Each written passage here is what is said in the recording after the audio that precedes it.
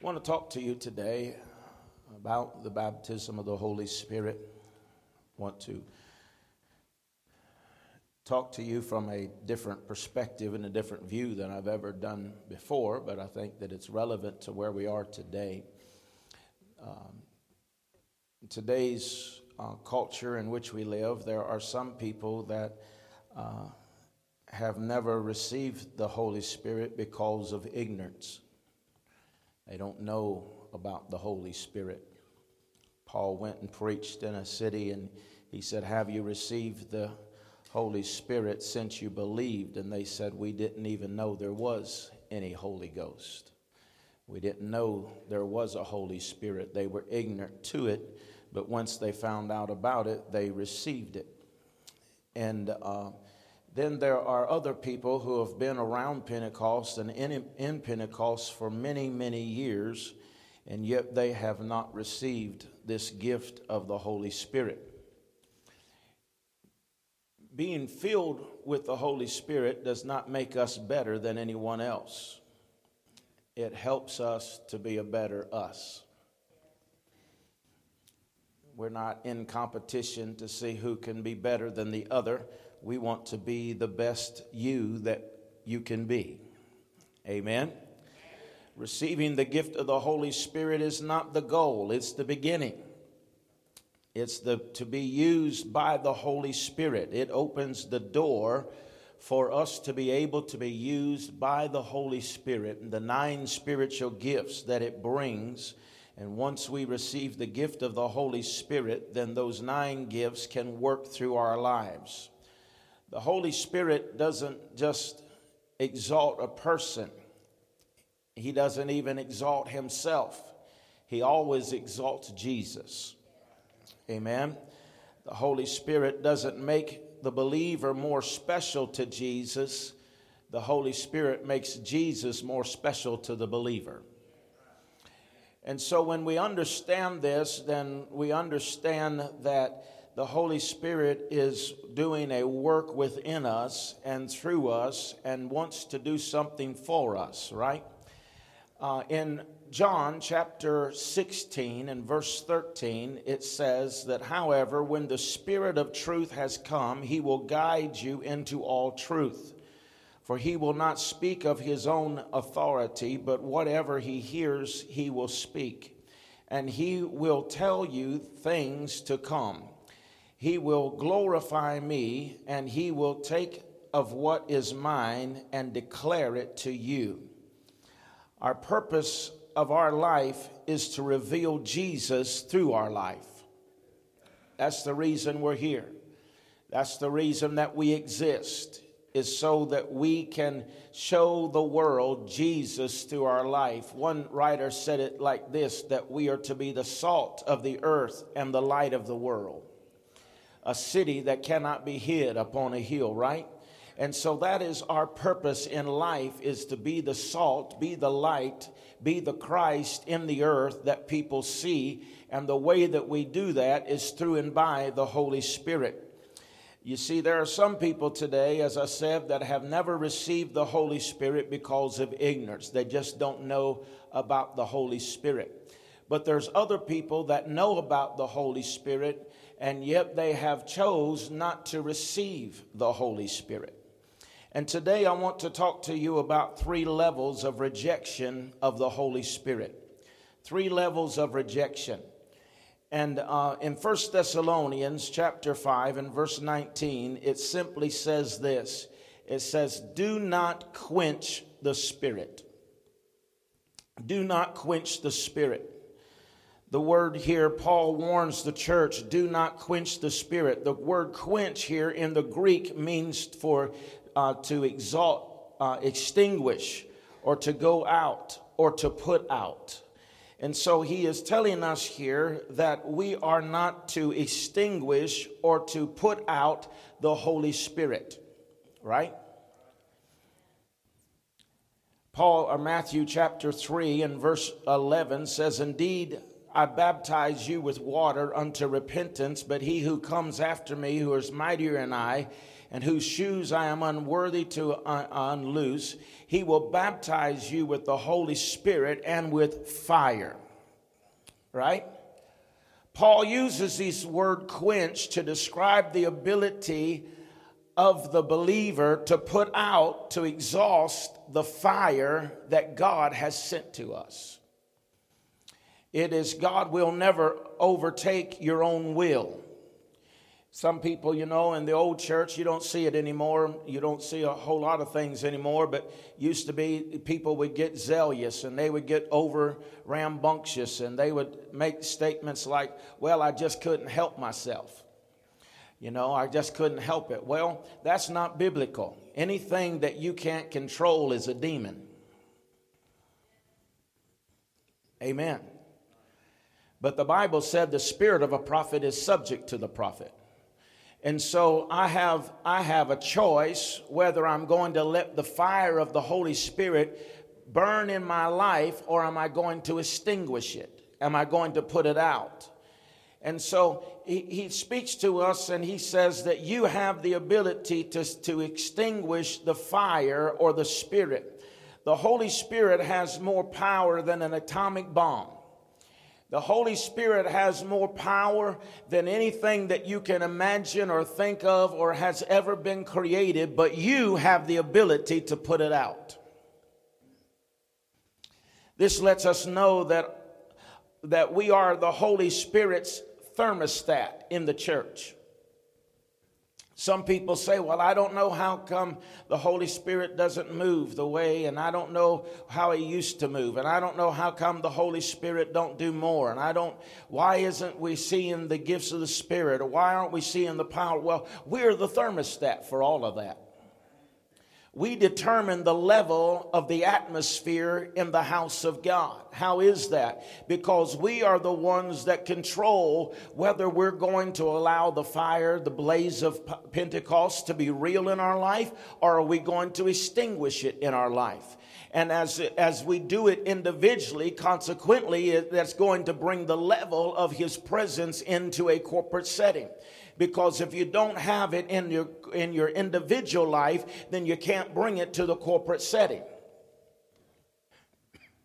Amen.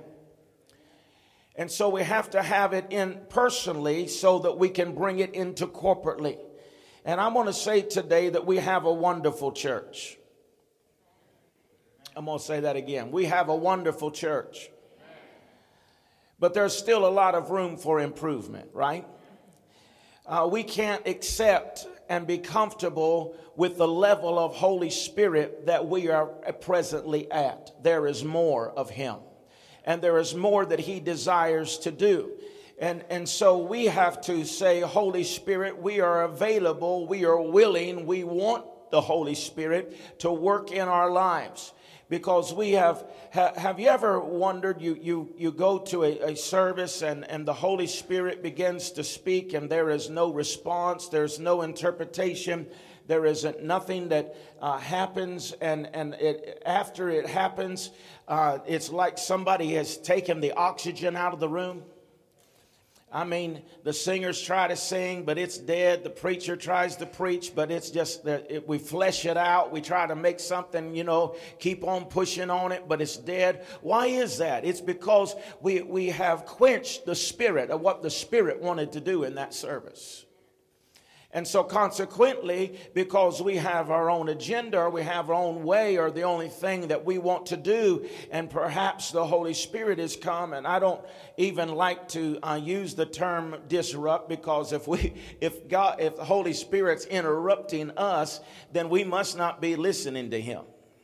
Right? And so I don't like to use that terminology, but I do want to say that whenever he comes and we begin to shift something that we don't necessarily have planned or ordered, we've got to learn to flow with the Spirit. Amen. And I would simply say today, and I'm not hating on nobody but the devil, but I would simply say today, the art of flowing in the church is nearly lost. People have lost the art of being able to flow with what God wants to do and what the Holy Spirit wants to do. But we've got to get back to that place. We've got to get back to the place when the Holy Spirit begins to give us fresh direction, that we trust Him enough to say, well, that's not what I was going to do. That's not what I was going to sing. That's not what I was going to say. But Holy Spirit, I'm your vessel. I'm your channel. I'm your conduit. And I'll just do what you say. I'll say what you tell me to say. Amen? Amen. And so we've all been in those services where the Spirit has been quenched. Genesis chapter 6 and verse 3, it tells us there, He said, my spirit will not always strive with man. God doesn't give up on us easily. He's long suffering. Can anybody say thank God? But we continue to quench Him and put Him off, and He still never stops loving us. But quenching is saying not yet. We delay it. We balk. We put it off. The Holy Spirit comes to us and He says, Holy Spirit tells us, go to the altar and pray. And we say, well, not right now. There's nobody else up there. Right? Or He tells us to go talk to somebody or to go pray for someone. And by the time we decide to do it, that anointing for it lifted. Right? He may tell us, to give be operating in the gifts of the Spirit, and we neglect that. We say, not yet, not now. And then we finally get finished arguing with the flesh, and we say, okay, we'll do it. But by that time, it's lifted. It's gone.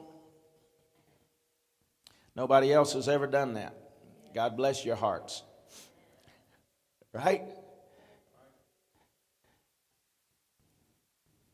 We weren't willing to obey Him at the given moment. We must be quick to do that. We must be quick to say yes to Holy Spirit and not quench the Spirit, right? Quenching says not yet. Quenching doesn't happen because people are bad. Quenching rather comes from a lack of interest, a lack of hunger, no passion. And as a result of having no interest, hunger, or passion, we easily quench the Spirit of God when it comes to do a work in us. And as a result of the Spirit feels undesired, unattracted, not welcome, feels put out, feels extinguished, right? Have you ever walked into a room of people and they weren't mean, but you could tell they didn't want you there?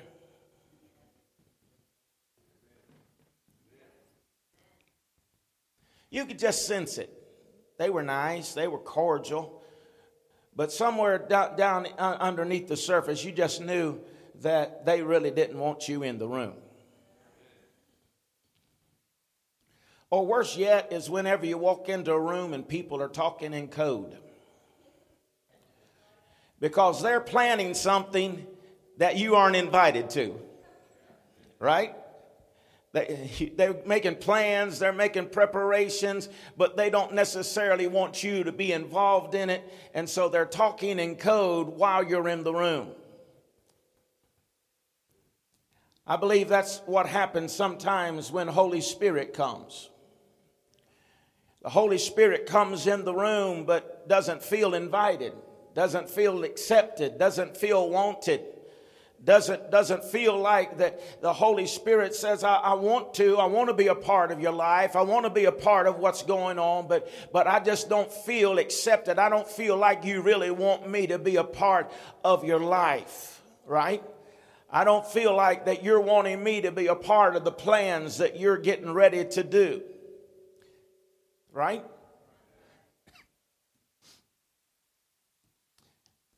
You ever been on a date that you didn't want to be on? Somebody's friend wanted to go out with you and you went, but you wasn't happy about it. How many know that's miserable for everybody? Huh? And worse than going on a blind date that you don't want to be on is to run up on a teaser. They act like they like you. Right? But then you find out the only reason they're acting like you is because they like somebody else and they're just trying to make them jealous so they can get. Y'all ain't talking up in here today.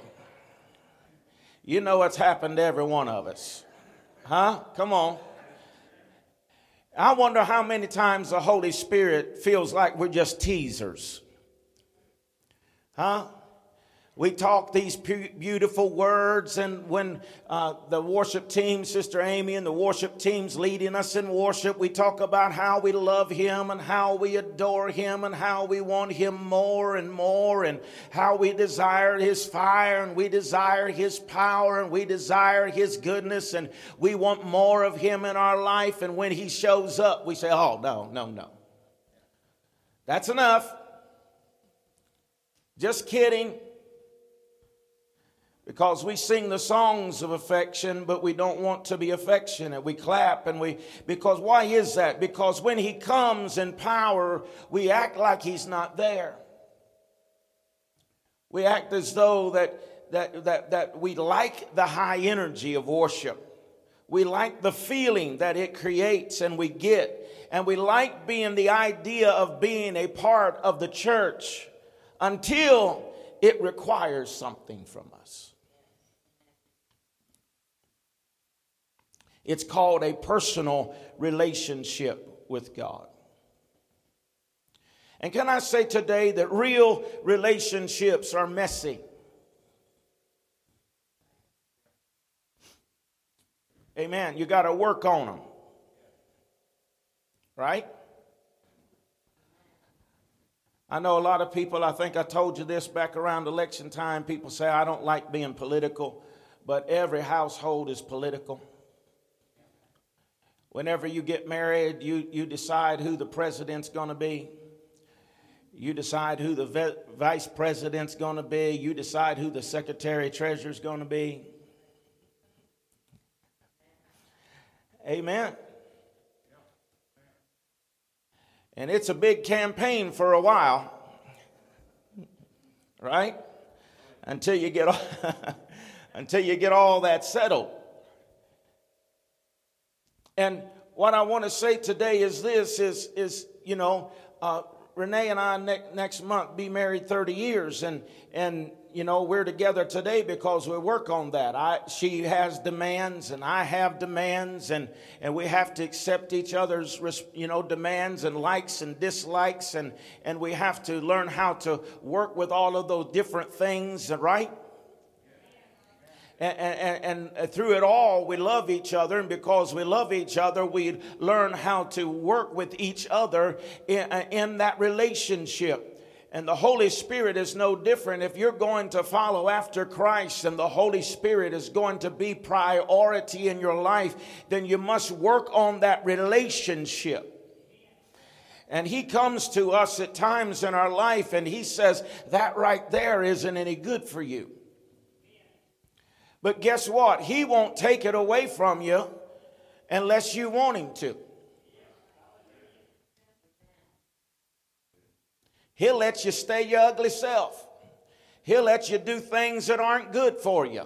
He'll let you go on with your life and doing and fulfilling the flesh as much as you want. But you're not going to experience Him in the fullness of the power as long as you do that. But the moment that you say yes to Him, the moment that you say yes to Holy Spirit, the moment that you say yes to your will, your way, your wants and your desires for my life, I surrender that, I submit that to you. He will take those things in your life and uproot them and remove them so that you and He can have a greater relationship one with another.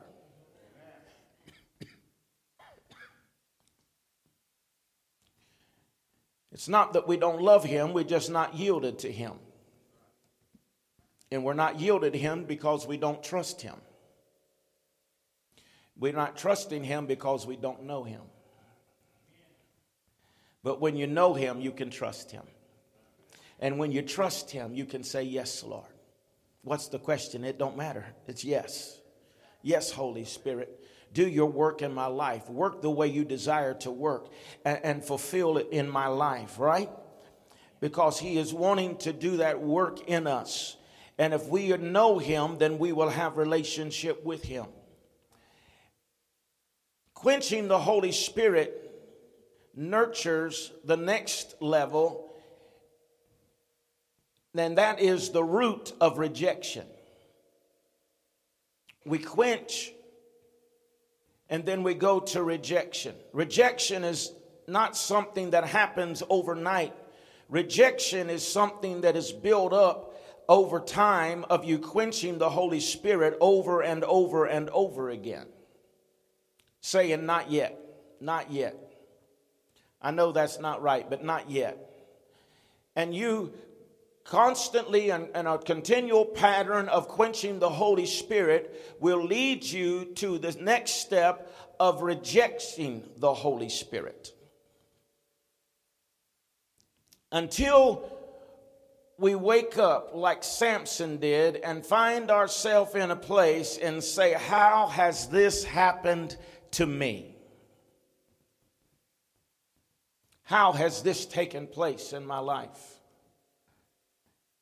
Acts chapter 7 and verse 51, he said, you stiff-necked and you uncircumcised in heart and ears. You always resist the Holy Spirit as your fathers did, so do you. Resist is different level than quenching. Stephen was being accused here of being the problem. He was being accused of blasphemy in this text right here, and he goes and it's the church, it's the religious people that are the governing body that is talking to him and blaming him and saying that you are blaspheming. And Stephen tells them, wait a minute. He said, I'm not the problem here, you are. Right? You only hear what you want to hear, and you're stiff-necked. And your religious people, it has this point here that what he is saying to them is that you're self-governed. You do what you want to do. And people that want to kill the spirit that is working on the inside of you are people that are self-governed. In other words, some folks are okay with Pentecost as long as they can understand it. But when you can't understand it, they oppose it and fight against it. Right? I've seen the Holy Spirit do some things in church and in the lives of people, and people would accredit it to the devil. Now, that's blasphemy. Right? But what I want you to see here is there's some people that say, I believe it as long as our little peanut brain can figure it out. We're all right with it. We can say, well, this is why that happened. They did this and they did that, and this over here happened, and as a result, this happened. But when you cannot put your finger on it, when you cannot explain it anymore, but you see, what I'm concerned about is having too much stuff that we can explain. There has to be a supernatural encounter in fact, in the whole church, but in particular in the Pentecostal church. If we are to remain Pentecostal, then there has to be an element of the service that cannot be explained by our little finite minds. That we say, I've seen what happened, but I can't tell you what happened, but I know how it happened. Jesus did it. The Holy Spirit was at work in their life and did a thing, right? I want to see them come in blind and say, I don't know how they got healed, but they left seeing. They came in broken, but they left out full of joy. They came in a sinner, but they went out serving the living God. They came in broken hearted and dispersed, but they left rejoicing and singing because something happened supernatural in their life. Does anybody want to see the supernatural again?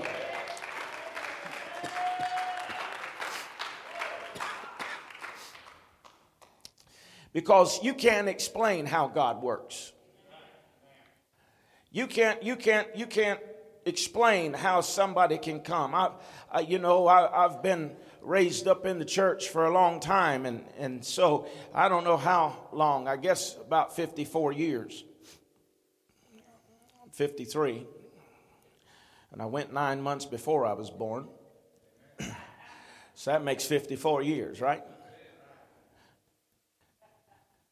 But I remember going to church and I'd still love Sunday night if anybody had come. But I love Sunday nights. Sunday mornings was okay. It was good, There'd be people saved, and there'd be people, ministered to, and new folks would come on Sundays and mornings, and that was wonderful and great. But Sunday nights, it was wide open. Anything could happen on Sunday night. Right? And I probably told you that was my seat right there, the front row, right-hand side. I didn't sit there because I had to. I sat there because I wanted to. Because I knew anything could happen, and I wanted to see it when it did. Amen? Now, I knew when to move. Because if that service went over into 10:30, 11 o'clock at night, I knew to get up under the pew. Because you didn't dare fall asleep on top of it. But if you had to go to sleep, just get up under the pew. That's the safest place in a Pentecostal church back in the day, right? But I remember, and I know I'm reminiscing today, but I remember whenever you couldn't explain things. I remember men staggering in and falling into a pew drunk and come to an altar and pray and get as sober as they could be. I remember Dad taking people home at 11:30, 12 o'clock at night. They came in sober but left drunk.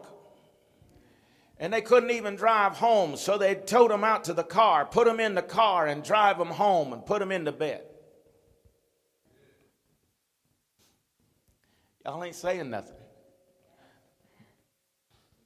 I mean, it's for real. I remember those days. Amen.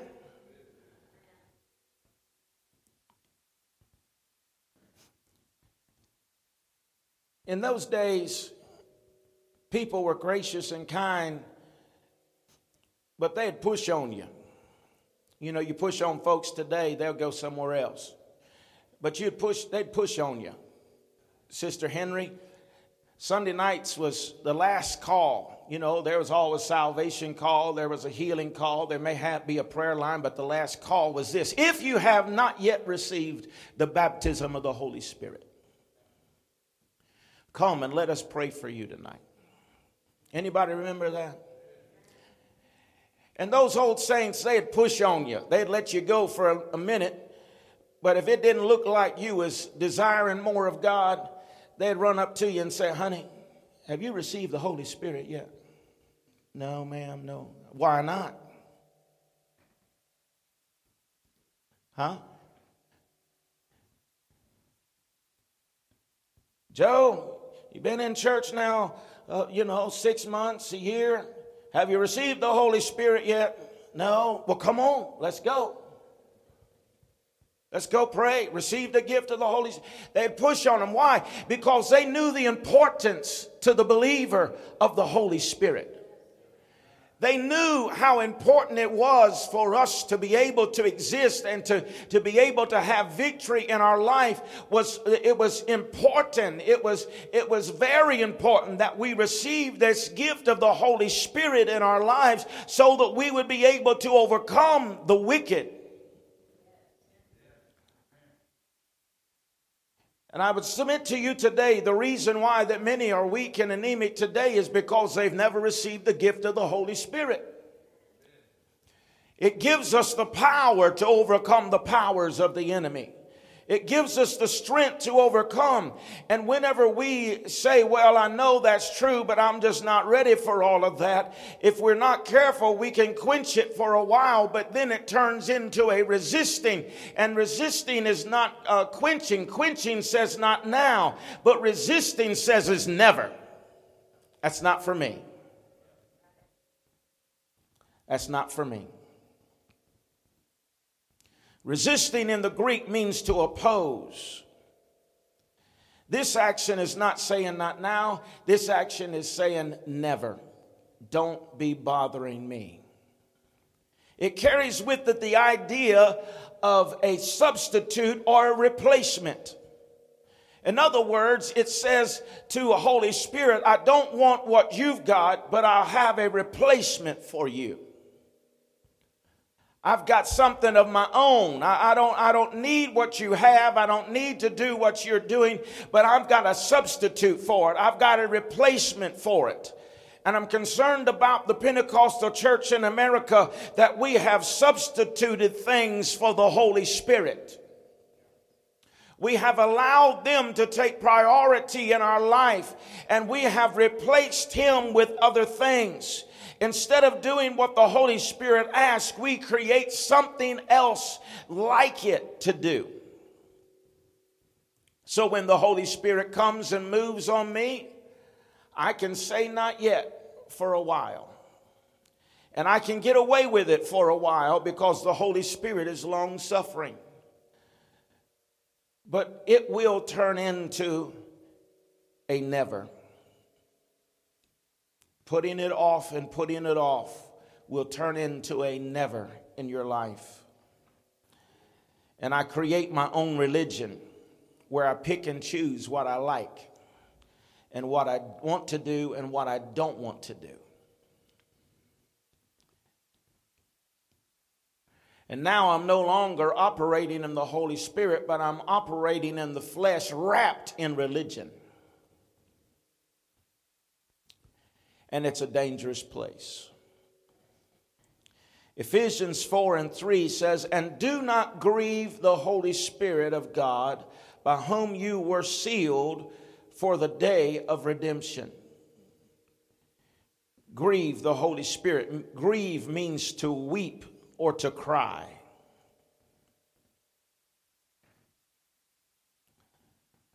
We quench him, not yet. We resist him, not ever. And then we grieve him till he is weeping and crying, knowing what we could have, knowing what he desires to do, but we don't want it.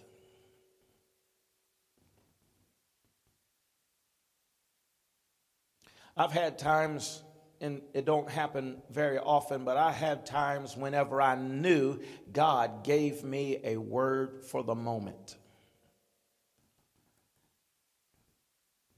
As God would give me that word, it would be like a movie screen, and I would see what God wanted to do in the service. There are times whenever God would show me particular people he wanted to minister to and to touch and to do a thing in their life. And not always, but I can say a lot of the times that I've went home discouraged and disappointed because I knew that what was supposed to happen in that service didn't happen. And I think I got a millisecond of what Holy Spirit feels like many times. Feeling grieved in your spirit, feeling disappointed, feeling weeping and crying.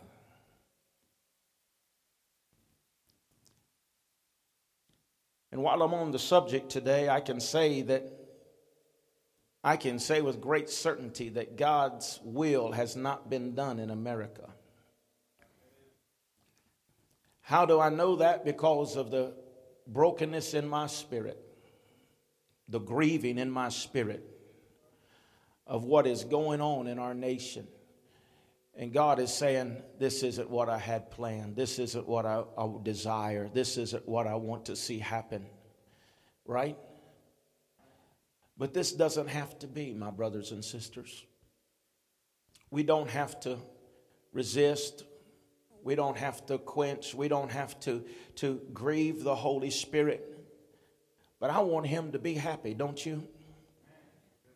I want him to be happy with my life. I want him to be happy with our services. I want him to be joyful and dancing over us as we dance for him. I want that to happen. And so for that to happen, we've got to be willing to trust him. I've had people tell me in days past, I'm afraid. I said, what you afraid of? They said, I'm afraid of the Holy Spirit. I said, there's nothing to be afraid of. God's never gave you anything that would hurt you. God's never given you anything that would make you sick. He's never given you anything that would harm you. And he's given us the perfect gift of the Holy Spirit. And if he's given us that gift, then don't you think we ought to receive it?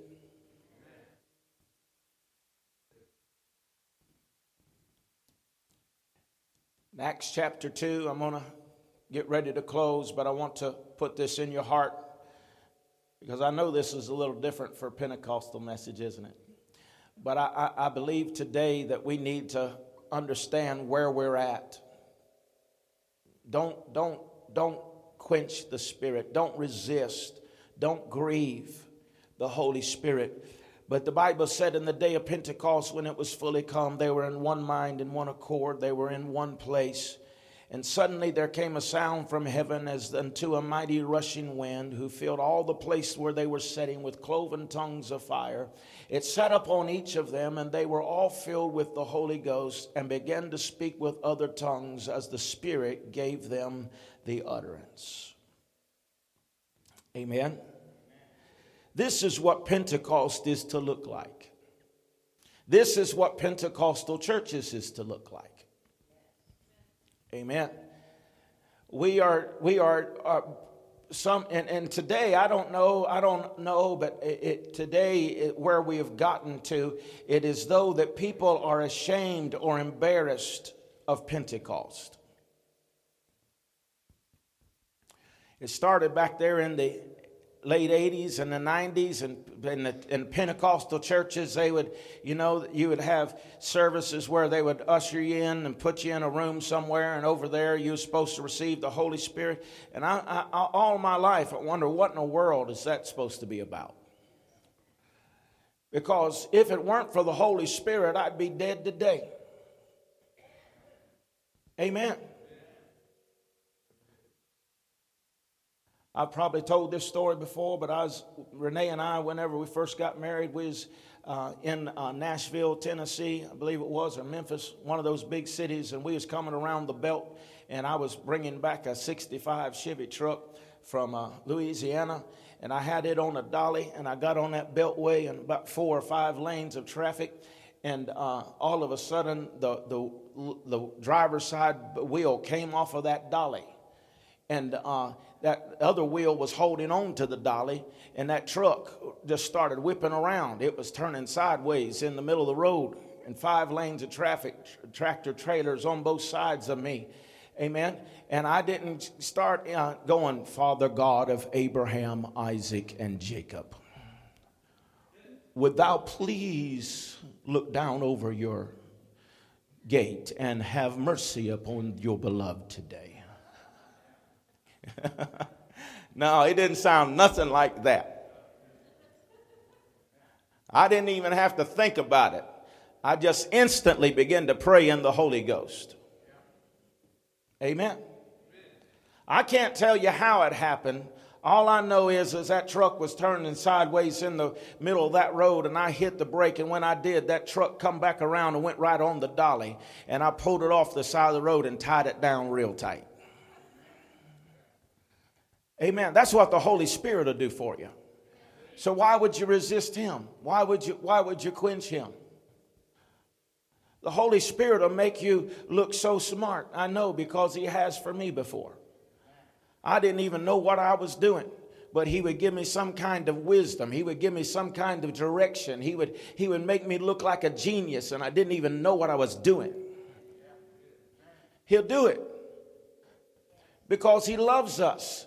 And if we'll listen to the Holy Spirit, he will give us wisdom and direction that's above us, beyond us, and he will give us wisdom for the very moment that we're in. And here on the day of Pentecost, this is what Pentecostal church is to look like. He said there was a wind. And so I want to give you 3 things, and then we'll go home today. A Pentecost. First of all, there is a sound to Pentecost. The Bible said there came a sound from heaven as a mighty rushing wind. Amen. There is a sound. The sound was a sound of unity. It was oneness of heart. There was no fighting going on in the upper room. It was unity, oneness of heart.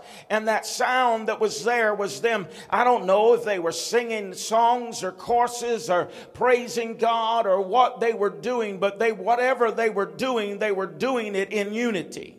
And it was a sound that came from heaven, right? That filled the house where they were sitting. It was a sound of love. And it was a sound of power, right? There's some things that you don't mess with. You don't mess with wind because you can't control it. You don't mess with fire because you can't control it. You don't mess with water, right? And all three of them are symbols of the Holy Spirit. Wind, fire, and rain, right?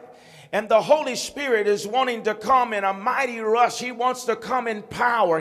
There ought to be a sound. I'm not putting down other churches. I'm not putting down other denominations. I'm just saying to you that the Pentecost should have a sound to it, a sound of unity, a sound of love, and a sound of power, that these signs are following them that believe. In my name, they will cast out devils. They will speak with new tongues. They'll lay hands on the sick and they shall recover. They drink any deadly thing, it shall not harm them. These signs should be following us because there is a sound to Pentecost. There's a sound. The guy told you before, the greater the power, the greater the sound. Right? A golf cart will get you around, but you can get there a whole lot faster in a jet. Amen. You can get around in that golf cart, and that golf cart not even electrical, or you don't even know it's coming. You may hear the rubber hitting the road, but you ain't going to slip up on nobody in a jet, because they're going to know you're coming, but you're coming quick, fast, and in a hurry, right? And I want to say to you today that power, we can't just go in and expect God's power and His glory. There's going to be a sound to it. It's going to be a sound that will be strange to this world, but you should be comfortable with it. Come on, somebody. You should be comfortable with it because it is a familiar sound. I walked into Makurdi, Africa, and on Friday night, I'll never forget it. It's forever impressed upon my mind. I walked in Makurdi, Africa, to a Friday night, all-night prayer meeting, and when I walked into that place, I felt the power and the presence of God like I had never experienced in my life. I never understood one word they were saying, but I knew the presence that was there. I want to tell you today, we've got to get familiar with the Spirit of God till we may not comprehend it, we may not understand it, but we know the power of God is real, and we decide we're not going to resist Him, we're not going to quench Him, and we're not going to grieve Him, but we're going to say, welcome, Holy Spirit, come in power, come with your sound, come with your glory, and be revealed in my life, be revealed in my home, be revealed in my church, be revealed in my region. There's a sound to Pentecost. And there is a sight to Pentecost. The Bible said they saw the cloven tongues of fire, and it set upon all of them. They seen the results of Pentecost. They seen the results of the Holy Spirit. And I want to say to you today, this generation needs to see the Holy Spirit. This generation needs to see the manifest presence, what the manifest presence of God can do. Amen. What I just spoke to you about as a child, seeing happen and growing up, I believe that's the reason why no matter what happens in my life, you cannot cause me to deny the Holy Spirit. Because of what I have seen. This generation's not convinced because they haven't experienced it nor seen it. But if you experience it and you see it in your life, whenever people come in, as I talked about, oppressed and depressed and all kinds of issues of their life, and they leave victorious and changed by the power of the Holy Spirit, we need to see the results of living Spirit-filled lives. Amen. There's a sight to it. You need to see something is different in this world. You need to see that this isn't some magical show. This isn't some manipulation of men, but this is the power of the Holy Spirit that is at work in our lives. It is doing something that eyes have not seen, ears have not heard, man is not able to do, but it is the power of the Holy Spirit working in us. And we need to see that. Amen. When was the last time you seen something in church you could not explain?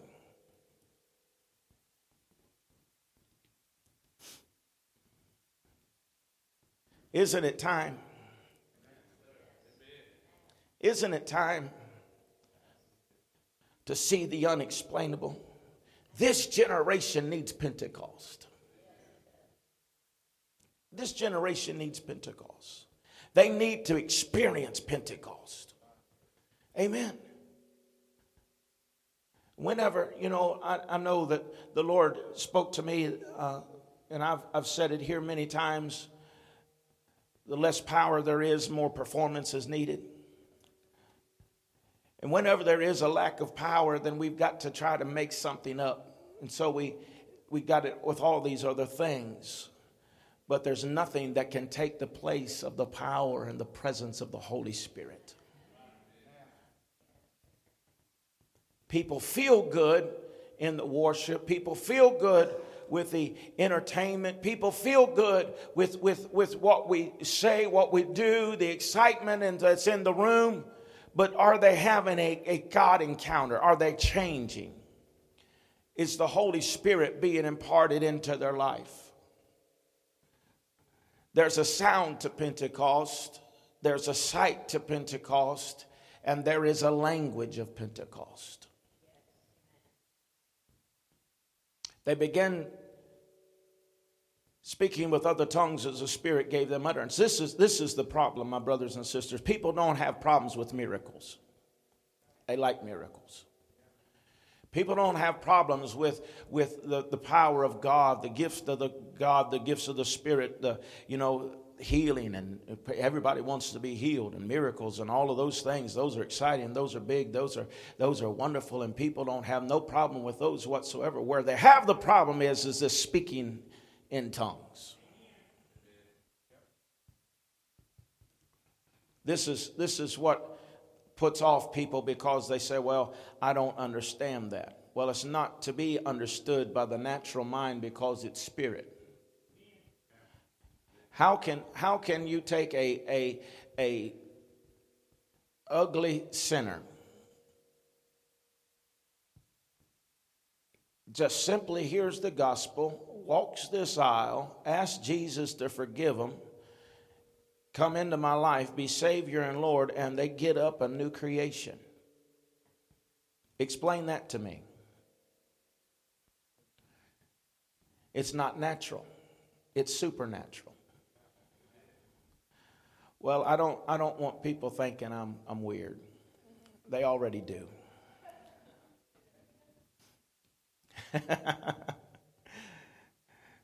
Already do. So why don't you just go on and get weird? You've already jumped in. Just go ahead and get in the deep end, right? Just go on, go for it. Because, they think that this Christian stuff is weird. They think you coming to church is weird. They think you tithing is weird. They think you being faithful to the church and doing things and giving to the church and doing community events and all. They think all of that's weird. You're wasting your time. So they already think you're weird. So why don't you just go on in the deep end? And go ahead and you don't have to understand it with your intellect. You just have to receive it in your spirit. Right? In the beginning, the languages were all the same. I believe that. I believe everyone spoke the same language. But then they came to the Tower of Babel, right? Remember that? And then they began in their own flesh. They began, because God never told them to come to a one place and stay there, but they found a place that they liked. What time is it? What time is it, Joe? Huh? Who? Oh, I got 48 minutes. Just kidding. They came to this Tower of Babel. God told them to cover the earth, right? Be fruitful and remultiply and cover the earth. Well, they found a place that was pleasing to them. And now they start building this tower, and they said to themselves, we're going to build a tower into the heavens. And God says, I'm going to put a stop to that right there. Right? I'm going to put a stop to that. And he brings and divides their languages till they have different languages, and confusion comes upon the earth, and they divide out and begin to go into different regions or different places according to their language. Right? The day we're living in, we're once again in confusion. We have a language problem. Huh? I haven't listened to no news in months and months and months, but I listen to it and I can't understand them. Because what they think is good, I don't see no good in it. What they think is a problem, I don't understand the problem. There's a language problem. There's something going on in our culture and in our world that there is confusion. Amen. There's confusion. And that's where it was whenever the day of Pentecost came. It was chaotic, it was confusion, and people could not understand one another because of their different languages, their different dialects, but they all came to the upper room, and it was in the upper room whenever heaven's language came back to the earth, right? And came to the church, and that united them, it strengthened them, it gave them courage again, until those who were weak and anemic would stand up and say, these men are not drunken as ye suppose, seeing it's but the third hour of the day. But this is that is spoken by the prophet Joel, right? That in this last day I will pour out my spirit on all flesh. Your sons and your daughters will prophesy. Your young men shall see visions. Your old men will dream dreams. On my servants and handmaids I will. That is our promise today, my brothers and sisters. When did the last day start? Pentecost. Amen. At Pentecost, the last day started, and now we're living in a season of the promise of him pouring his spirit out upon all flesh. And that is our promise today. Don't allow the enemy to rob you of the language of Pentecost, because when you have prayed the best that you know how to pray, the holy language that he has given you will pray through you the perfect will of the Father. When I don't know what to say, when I've come to the end of myself, I allow the Holy Spirit to pray through me, knowing that I can trust Holy Spirit to pray the perfect will of God for me. Amen. And so we need his language. We need his Holy Spirit working in our lives so that he can say what needs to be said in my prayer life. Not only is it in my prayer life, but it is also in my worship. Because I'm very limited in my vocabulary. But I can praise him beyond myself when I begin to worship him. When I begin to praise him. There is a gift that is concerning the public place. But I want to tell you today that the gift that he has given us is more for the private place than it is the public place. And whenever we operated in the private place and he flows through our life, and this quenching and resisting and grieving isn't just about church service. It's about our life. And whenever we no longer resist him and say, not yet, never, and grieve him, when we cease that and we begin to open up to Holy Spirit in our lives personally, then we'll have public power.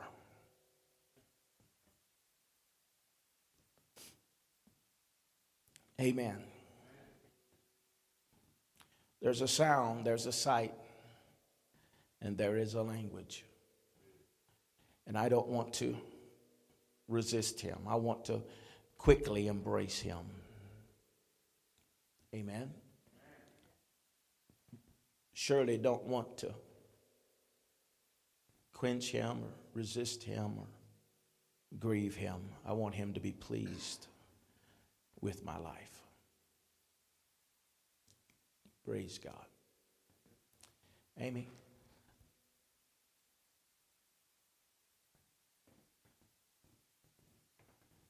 Say, Pastor, how you do that? Well, you surrender.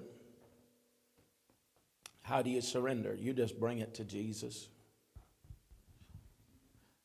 The old songwriter used to sing it like this: I surrender part. I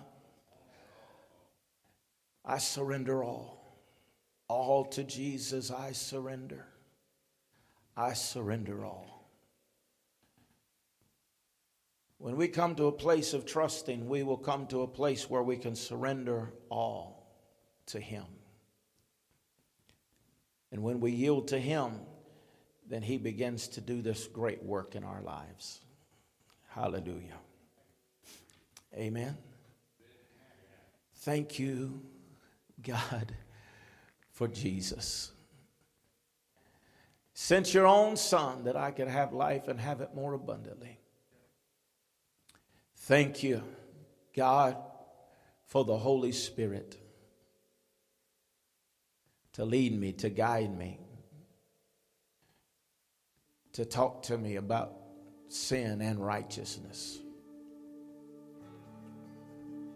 And I pray here today, Father, I know today this message may be different, but I pray that you would just use it for where we are this moment.